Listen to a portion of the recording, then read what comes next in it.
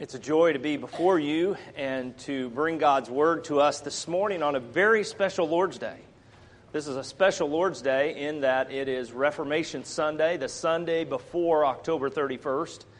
And that is the day that as believers in this century, we can celebrate what took place 500 years ago when Martin Luther nailed his 95 Theses to the door of the Castle Church in Wittenberg, Germany, and made a stand for truth, made a stand for to correct the errors that he saw. Certainly every Lord's Day is special in that we can worship the living God according to His Word and according to His example. It is a day in which we rest and worship. It's the day that we celebrate the resurrection of our Lord. And today we get to look at a topic that I think is probably meat and potatoes for many of you, justification by faith alone. And it's a joy to preach that gospel because that's really the heart of the gospel. But if you're here this morning and that's a strange phrase to you, I invite you to look to God's Word with us as we look at Romans chapter 3. Now, if you've been with us the last couple weeks, we've been going through a series called The Five Solas, and those are really the scriptural underpinnings of the Reformation that took place 500 years ago and things that we hold near and dear as Reformed believers in this day and age. We looked at Sola Scriptura, that Scripture alone is the basis on which we build our faith. We looked at grace alone last week. Pastor Greco preached that it is only by grace that we are saved. And this morning we're going to look at Sola Fide, faith alone. And then as this series continues, we'll look next. Fred will preach next week on Christ alone. And then in 2 weeks I'll have the privilege of preaching on the fact that all is done for God's glory, for the glory of God alone.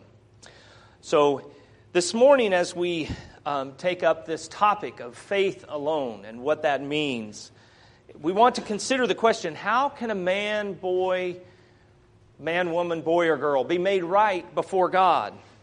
And that's the great question that Martin Luther wondered.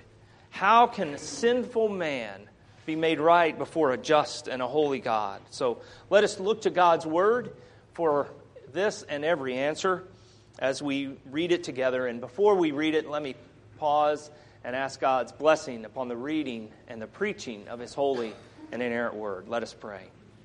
Lord God, we thank You for Your Word. It is quick and powerful and sharper than any two-edged sword. And I pray, Lord God, that it would pierce in and carve out the sin in our heart, Lord. I pray that by Your Holy Spirit, that You would apply Your Word to our hearts this morning. And Lord, may the words of my mouth and the meditation of all of our hearts be acceptable in Thy sight, O God, our rock and our Redeemer. Amen. Romans 3, verse 21. But now the righteousness of God has been manifested apart from the law, although the law and the prophets bear witness to it. The righteousness of God through faith in Jesus Christ for all who believe, for there is no distinction. For all have sinned and fall short of the glory of God, and are justified by His grace as a gift, through the redemption that is in Christ Jesus, whom God put forward as a propitiation by His blood, to be received by faith. This was to show God's righteousness, because in His divine forbearance He had passed over former sins. It was to show His righteousness at the present time, so that He might be just and the justifier of the one who has faith in Jesus. But what becomes of our boasting? It is excluded. By what kind of law? By a law of works? No, but by a law of faith. For we hold that one is justified by faith, apart from the works of the law. Amen. And we praise God that He has spoken to us this morning in His holy and inerrant Word. May He write its eternal truths on all our hearts. During my final year of seminary, I had the privilege of working with some men who were very experienced in sharing their faith. And they used a program that started out with 2 diagnostic questions. And maybe you're familiar with these questions if you've done this program. But it starts out by asking, if you were to die tonight, do you know you would go to heaven? And then the second question builds upon that and asks, if you were at the entrance of heaven and God were to ask you, why should I let you into my heaven? What would you say?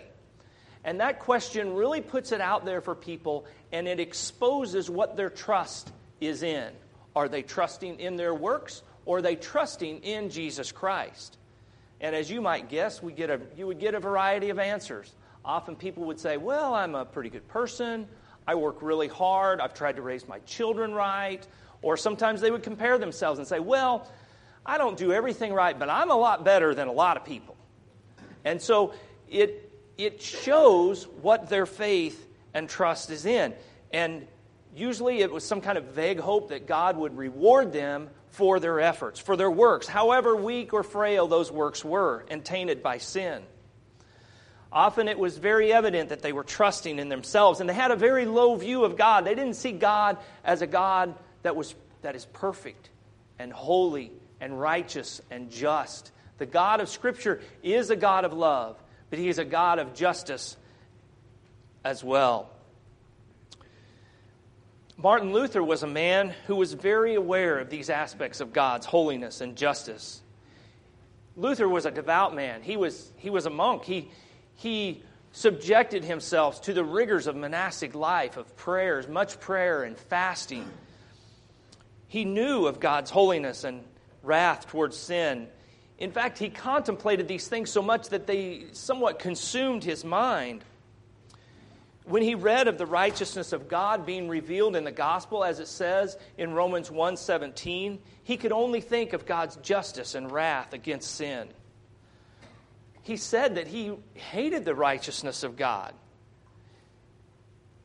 He even admitted he was angry with God. In so many words, he says, is it not enough? He asks the question, is it not enough that miserable sinners, eternally lost through original sin, are crushed by the law? And to them God adds pain upon pain by the gospel threatening them with God's righteousness and wrath. He didn't see the gospel as good news. He saw it as the hammer of God coming down upon wicked men. So he asked the question that we ask, how can man be made right with God? How can man gain the favor of the God who made him? Of course, Luther came to realize that it is through faith in Christ that we are justified. This morning I want us to look at that topic of faith and ask 3 questions of it to help us better understand it. 1, what is faith? Secondly, what does faith do? And thirdly, why must we have faith? What is faith?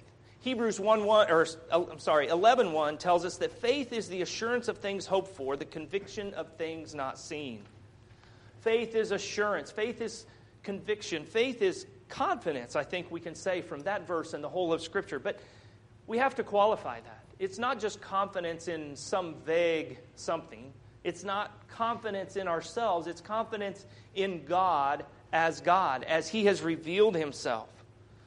We live in a culture where we are told to have confidence in ourselves. I don't know if you've seen the YouTube video of the young boy who had just learned to ride his bike, and he was happy with himself, as he said it, and his dad gave him the opportunity to kind of wax eloquent. So he stood up on the curb. He wanted to give this motivational speech, and this is what he said. He said, "Everybody, I know you can believe in yourself. If you believe in yourself, you will know how to ride a bike." And then he continued with this little speech. But that's not the faith we're talking about. We're talking about faith in God. We're talking about a faith in something bigger than ourselves. The world tells us that if we believe in ourselves, we can have anything we want. And unfortunately, this power of positive thinking kind of leaches into our understanding of salvation and our situation before God.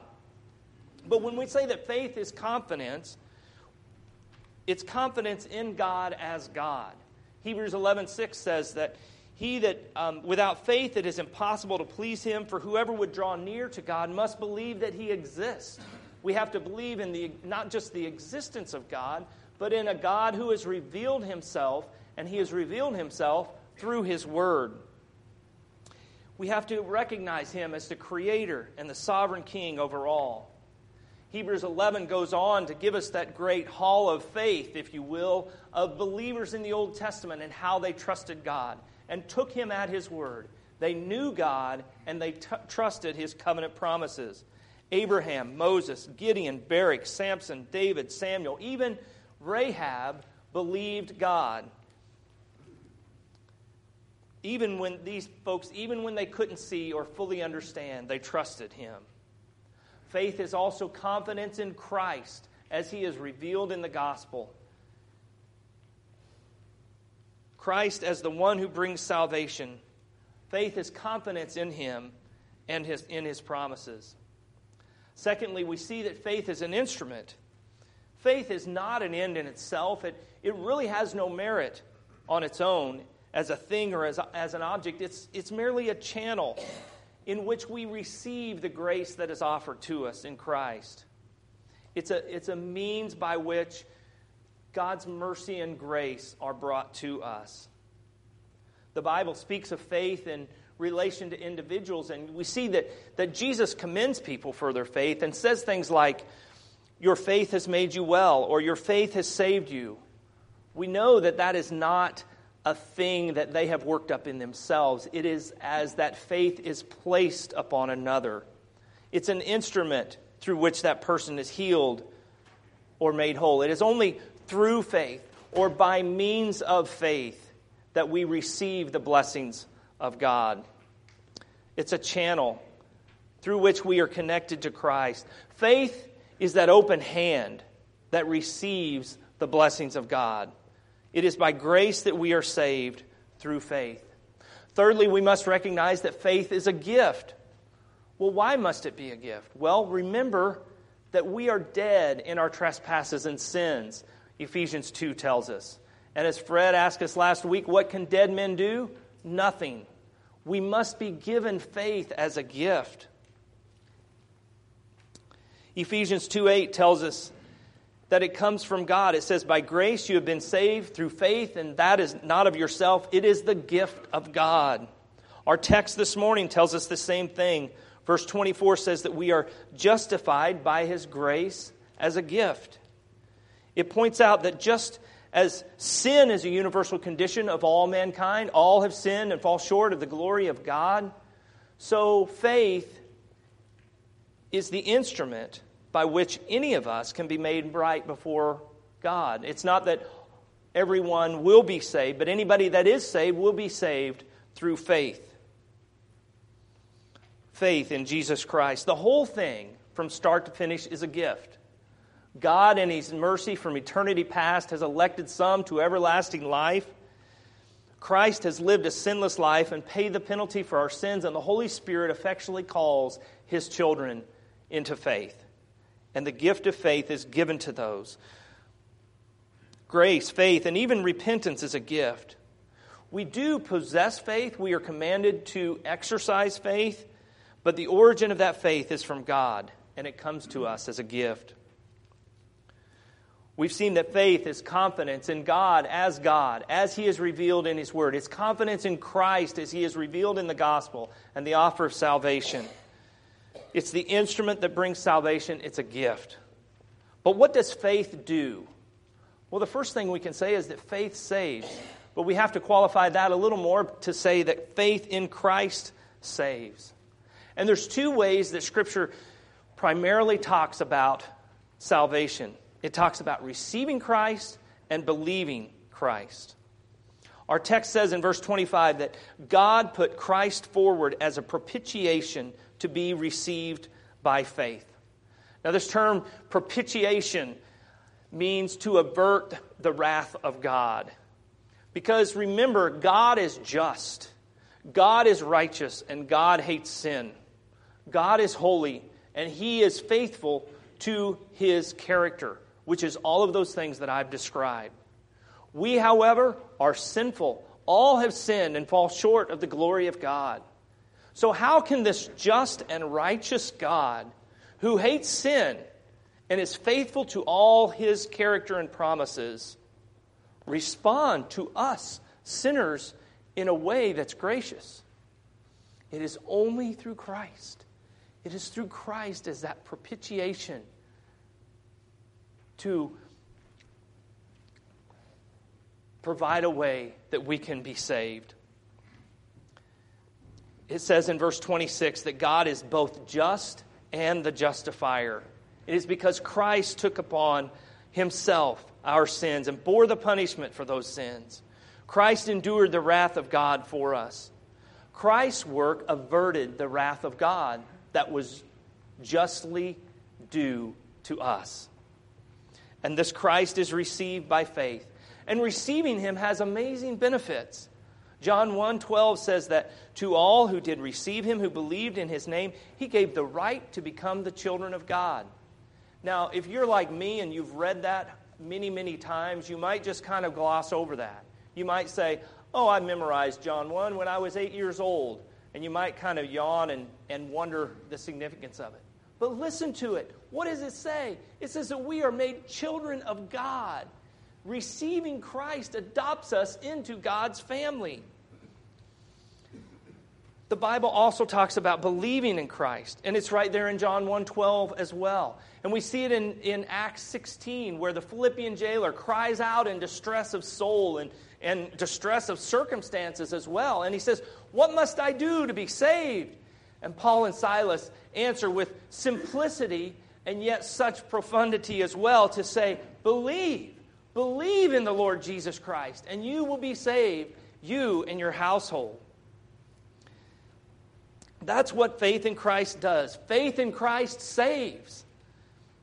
If you're here this morning and have not believed and received Christ as your Savior, I invite you, believe and receive Christ. Now you may ask, what about repentance? Aren't the twin graces of conversion, faith and repentance? That's certainly true. They are. But you know what? Believing in Christ means turning to him. And when you turn to Christ, you should turn away from sin. It is turning to Christ and turning away from sin. So repentance is inherent in belief. Your life, if you are a believer this morning, your life should be marked by a turning from sin. Our catechism says it well. Faith in Jesus Christ is a saving grace whereby we receive and rest upon him alone for salvation, as he has offered to us in the gospel.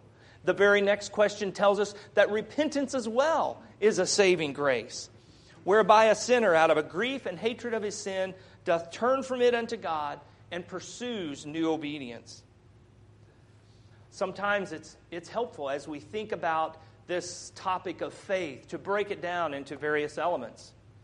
We could see that there is within faith an intellectual aspect of it.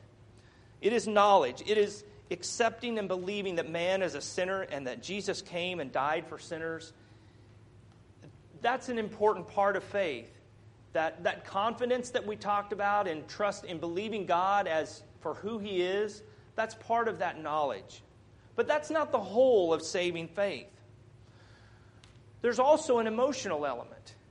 We might call this mental assent, where there's an agreement with the truth and maybe even a stirring in the heart, an emotional level. But even this is not enough. James says that the devils believe and tremble. So what is it that makes faith? What is it that completes this? It is that volitional element of our will that Louis Berkhoff calls the crowning element of faith. It is receiving and resting that we're talking about. It's giving up all hope of salvation in anything else that we can do. Any hope of saving ourselves in any way, shape, or form. It's that personal trust in Christ as Savior and Lord. It's seeing Christ as your only hope of salvation and the placing of all your hope and trust in him. One has described it like this. If I were to be given a train ticket to Dallas, say, and I would have that ticket in hand, all right? That should get me there. And I might want to make sure that train is secure and solid and in good working order. I could inspect it. I could show up at the right time. I could even have a conversation with the engineer to make sure that he is capable of piloting that train. I might even, just really like the guy, all right? But those things in themselves are not enough to get me to my destination, are they? What do I have to do? I have to get on that train. I have to put my trust in that train. And so it is with faith. We must cast ourselves unreservedly upon Christ. We must trust Him as our only hope of salvation. We see that faith in Christ saves. But we also need to notice that it is faith alone that saves. So why is it that the Reformers insisted on that word alone being attached to faith? Well, of course, we know that they lived in a time when there was many things added. The church was corrupted in their doctrine and in their practice. The message of our text bears this out, that verse 27 is a conversation that Paul is having with a hypothetical dialogue partner. And he says, what then becomes of our boasting? The redemption that is ours in Christ, can we boast in it? No. Boasting is excluded. We cannot boast because we have nothing to do with it. It only comes to us by grace through faith. Is it by works? Is it by our own efforts? No, never. Verse 28 tells us that we are justified by faith apart from works. In other words, by faith alone. And that's really the whole message of Galatians. Paul sets out in very strong terms to correct the errors that the Galatians had fallen into. And he said, we read earlier, you know that a person is not justified by works, but by the law, through works of the law, but through faith in Jesus Christ. So these Judaizers in the book of Galatians they had faith, but they were seeking to add to it. They were seeking to add to their faith with these other actions and keeping the law. And Paul says, no. He says, either you have to keep the law perfectly or don't even try. He says that you cannot place your trust in Christ plus works. It must be in Christ alone or in something completely different. Christ must be everything or He will be nothing. Either we trust Him completely or we cannot say we trust Him at all. As the great hymn says, nothing in my hand I bring, simply to Thy cross I cling. So what does faith do? One could answer somewhat ironically, nothing. Faith receives and rests upon Christ. It's simply giving up any hope and trust in ourselves, and it's casting ourselves upon Christ as He is offered in the gospel. Lastly, we want to see why must we have faith. We've kind of already danced around this question. We want to hit it head on now. Because we are justified by faith alone. Luther said that this doctrine of justification by faith alone is the doctrine on which the church stands or falls. It really is the heart of the gospel. Our text tells us that we are justified. We are made right before God and is received by grace through faith. Christ is the object of that faith. To be justified is to have all of our sins pardoned. Imagine with me, if you will, and this is a terrifying thought, to think that all of our life could be placed upon a screen in front of the world for the world to see. Every wicked thought, every evil deed, every cross or angry word that you've ever spoken. To have that known would be chilling to think of that.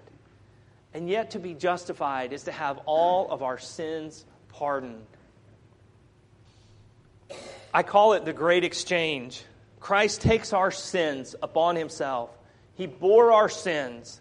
And in exchange for that, we receive the benefits of His righteous life, His perfect obedience to God's law.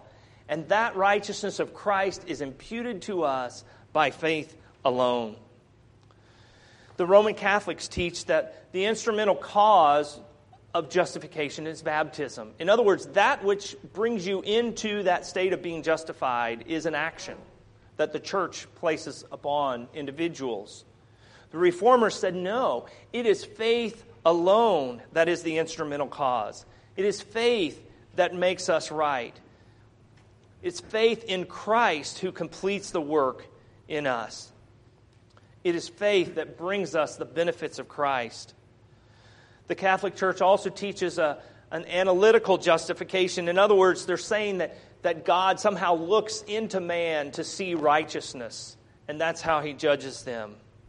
But Luther found out that it was not the righteousness that was in him.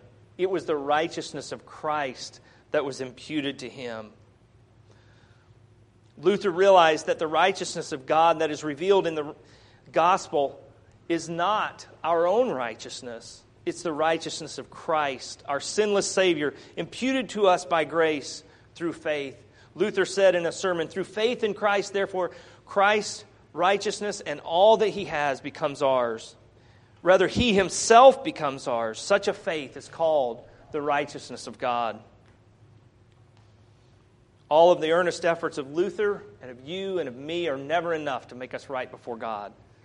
It is only as the righteousness of Christ is imputed to us through faith. So how can sinful mankind be made right before a just and a holy God? It is only through that, through justification by faith alone, that Christ's righteousness is given to us. Not only must we have faith to enter the Christian life through our justification, but we also walk by faith.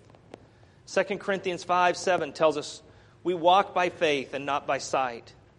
We live by faith, and that passage tells us that this earth is not our home.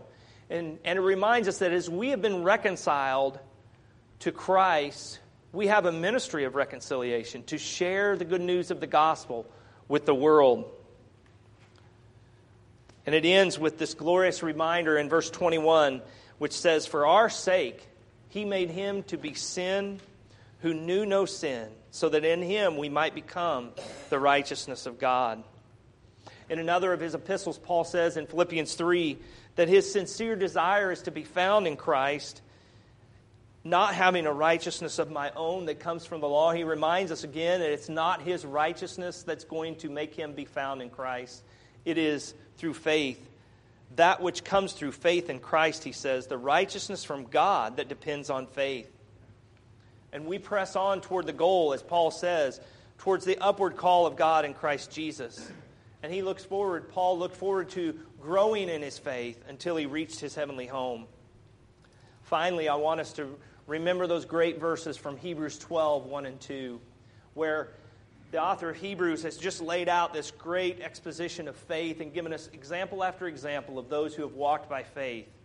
And then he says in Hebrews 12:1, "Therefore, seeing we are surrounded by so great a cloud of witnesses, let us lay aside every weight and the sin which does so easily beset us, and let us run with endurance the race that is set before us, looking to Jesus, the author and finisher of our faith, who for the joy that was set before him endured the cross, despising the shame, and is set down at the right hand of the throne of God."